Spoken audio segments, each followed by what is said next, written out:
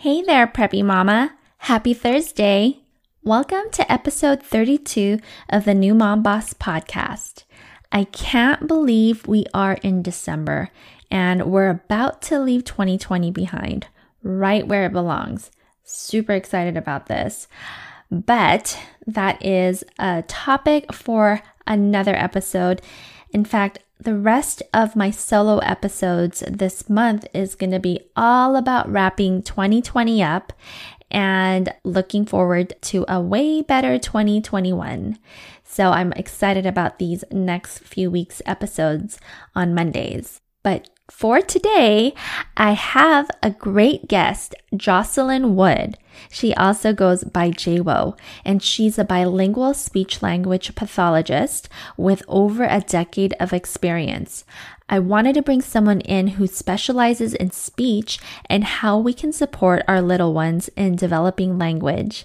Jocelyn specializes in finding simple and effective ways to boost children's speech and language skills using everyday routines.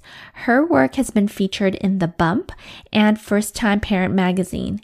She gives a lot of tips in our chat, and I can't wait for you to hear it. But before we get started, I wanted to say, if you haven't left a review for the New Mom Boss podcast yet, can I ask you a favor to take a few minutes to go onto Apple Podcast or wherever you are listening to this to leave a rating and review? The more ratings and reviews a show has, the more searchable it becomes. And I really want other mamas just like you to be able to find this show. So if you've already left one, thank you so much from the bottom of my heart. And if you're about to leave one, thank you in advance. All right, let's get the show started.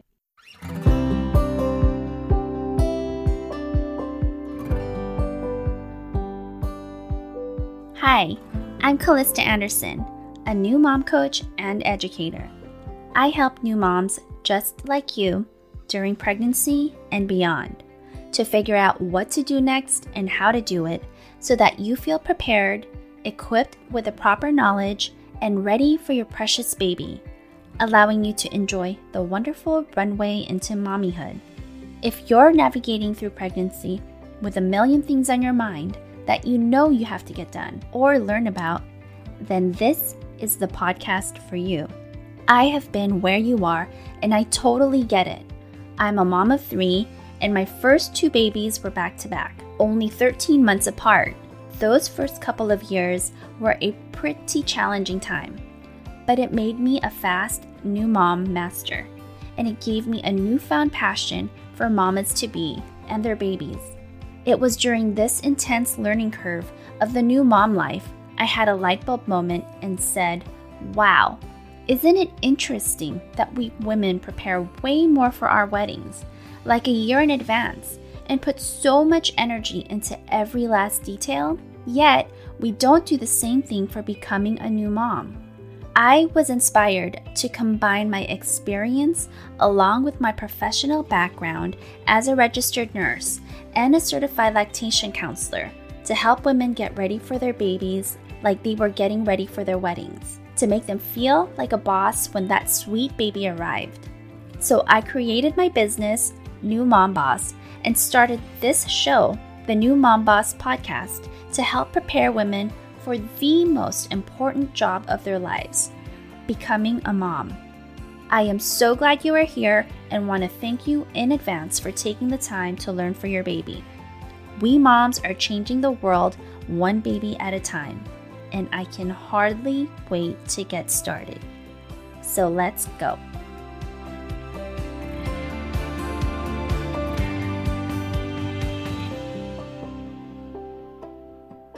All right, let's welcome Jocelyn Wood to the show today. Thanks for coming on today, Jocelyn.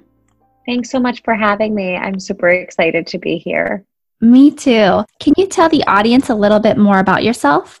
Sure. So I am a speech pathologist in Brooklyn, New York, and I have been in practice for a little over 10 years. I work primarily with infants and toddlers with speech, language, and feeding disorders, and I really love what I do. I can tell.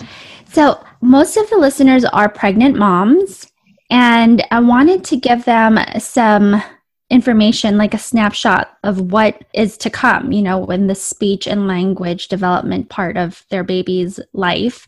And one of the first things they may come across as a new mom and a new baby breastfeeding is a tongue tie or a lip tie. Can you tell us what that is and how that can affect breastfeeding?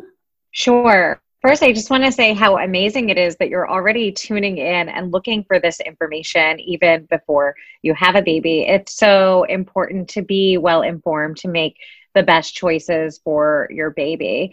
So, as far as tongue and lip ties go, there is a lot of controversy out there about whether they exist or don't exist and what you can do as a parent about them. So, usually, what will happen is after your baby comes home from the hospital, you may experience some difficulty with latching when you're breastfeeding. And many people won't know immediately to turn to a speech pathologist. But what you want to do is to look for somebody who is specifically trained in looking for tongue and lip ties and who can give you some feedback, some corrections on exercises that you can do or positioning that you can do. And then the other option, obviously, is to do a surgical intervention to release the tongue and the lip tie. And that's why it's so important to really turn towards somebody who has specific training in that area. Obviously, a mom would have to get that diagnosis or get that confirmed if the baby has a lip tie or a tongue tie. But what are some things that you can do that's non-surgical? Sure. So I really love working with parents who have noticed that there's a tongue and lip tie. I show specific exercises that the family can do that would make it more comfortable to breastfeed. So we do different exercises to provide more mobility for the lip so that the lip has more movement and is better able to latch onto the nipple. We also do some tongue lateralization exercises and tongue curling exercises using things that you have around the house like infant toothbrushes to really help to get that suction that babies need to successfully breastfeed. Good to know. So does a baby with a tongue or a lip tie necessarily have to get it clipped, or is this route better or safer, or is it just a case by case kind of thing? So yeah, it depends on the severity. So for really severe tongue ties, you are not going to be able to get any of that mobility with just traditional exercises, but the combination of exercises and surgery are going to give you a more successful outcome. For somebody who has a more mild tie, or perhaps they only have a little bit of a restriction, you may be able to get away with only doing exercises and never having to go the surgical route. It also really depends how much it's interfering with breastfeeding. That's really good to know.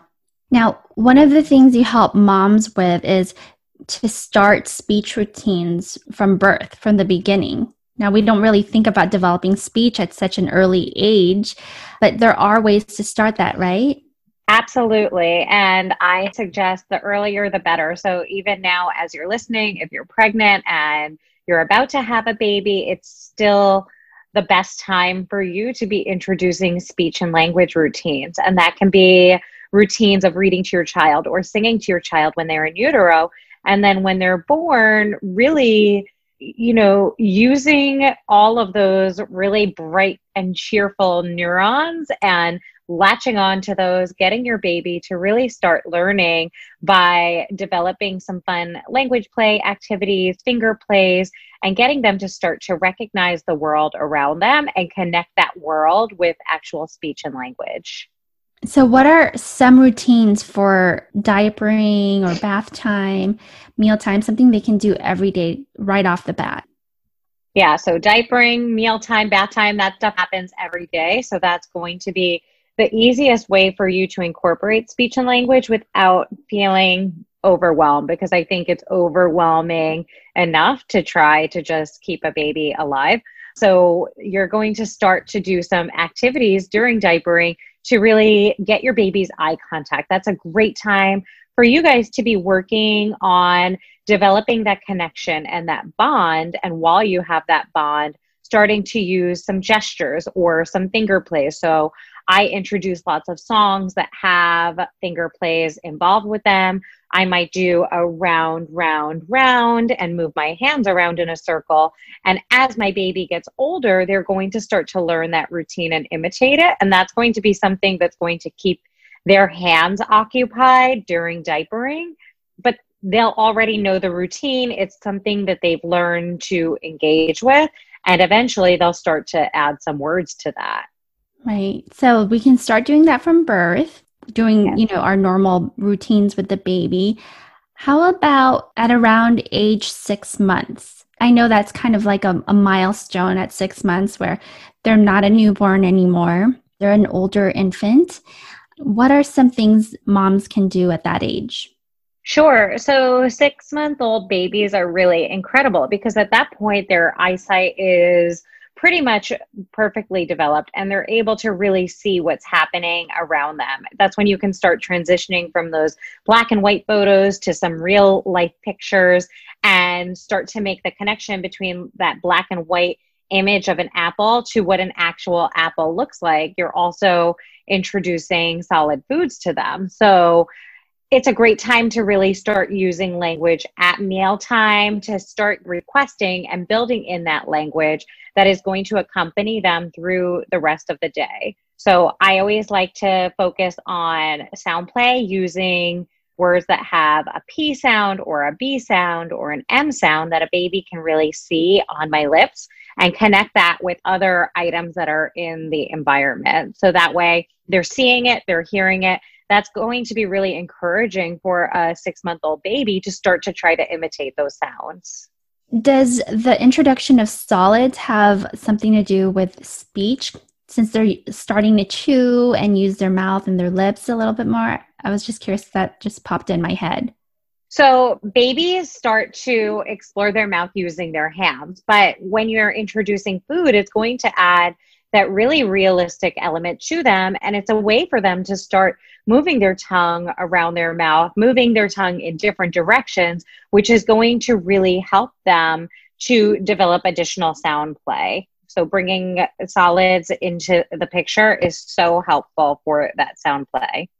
Yeah, because I noticed that's when they start to babble a lot more too. So that is kind of a funny, or not funny, it's just part of the development that's all coincidental in timing with the speech, the eating, and just being more mobile. Yeah, it's really such an amazing time. I always think like 6 months old, that's when the light really turns on and you're getting the feedback from your child. You know that everything that you've been doing up to this point has really been working and it starts to come together and they're so much more reactive to what you are doing as a parent. Right. I totally agree.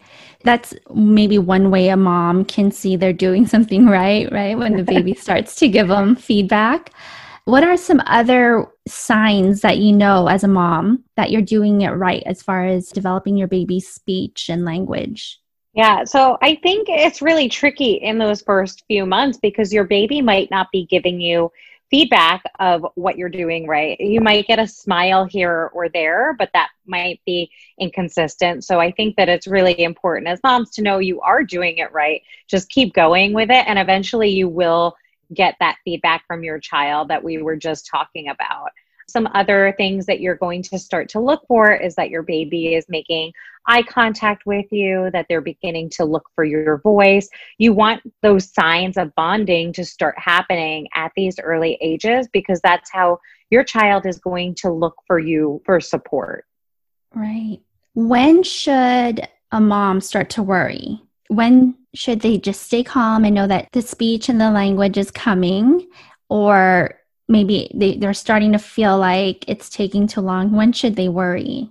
Right. So I always encourage parents to be very aware of developmental milestones. I know that it's a little bit tricky to look at them and to interpret them, but if you have a general sense of what your baby is supposed to be doing, I think that it does a lot for you to get you to not worry so much. But some things that I look for in babies when I would be concerned is that a baby is not smiling or does not have that eye contact that we were just talking about.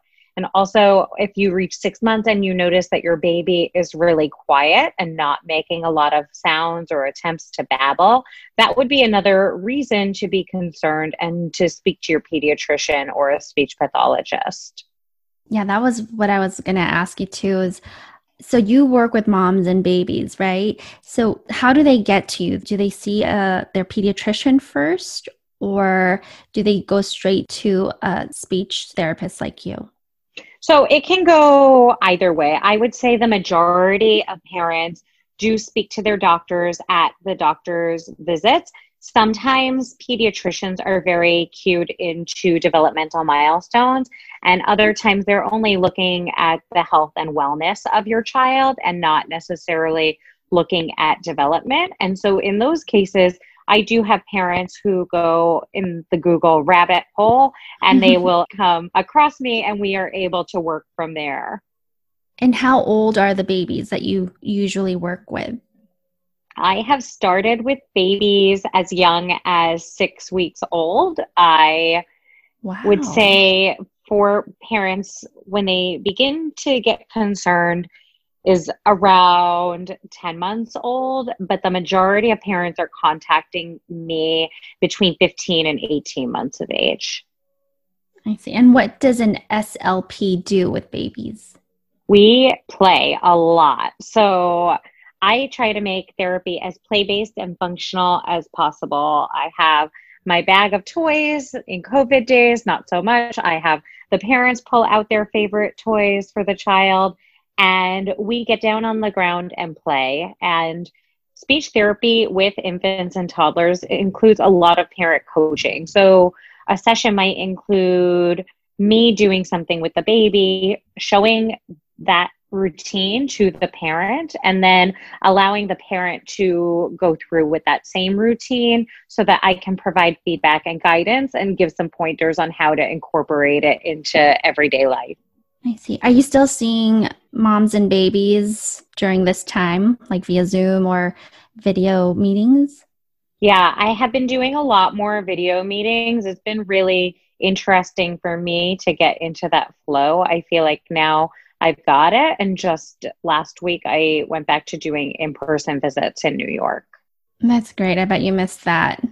Yeah, it's pretty amazing to be back in person because you can accomplish a lot over the computer, but it's really nice to be able to be in person with families to help to guide them.